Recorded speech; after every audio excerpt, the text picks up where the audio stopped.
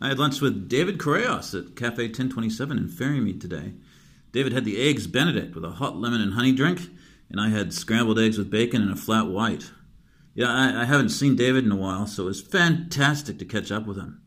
We talked about old friends and a couple of new ones. We talked about who and what we've been watching lately. And I finally told him my big secret.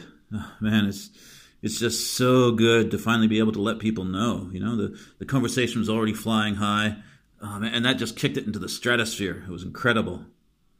And unfortunately, David's two-thirds of the way through a grueling run of shows at the moment, and his voice is just absolutely destroyed.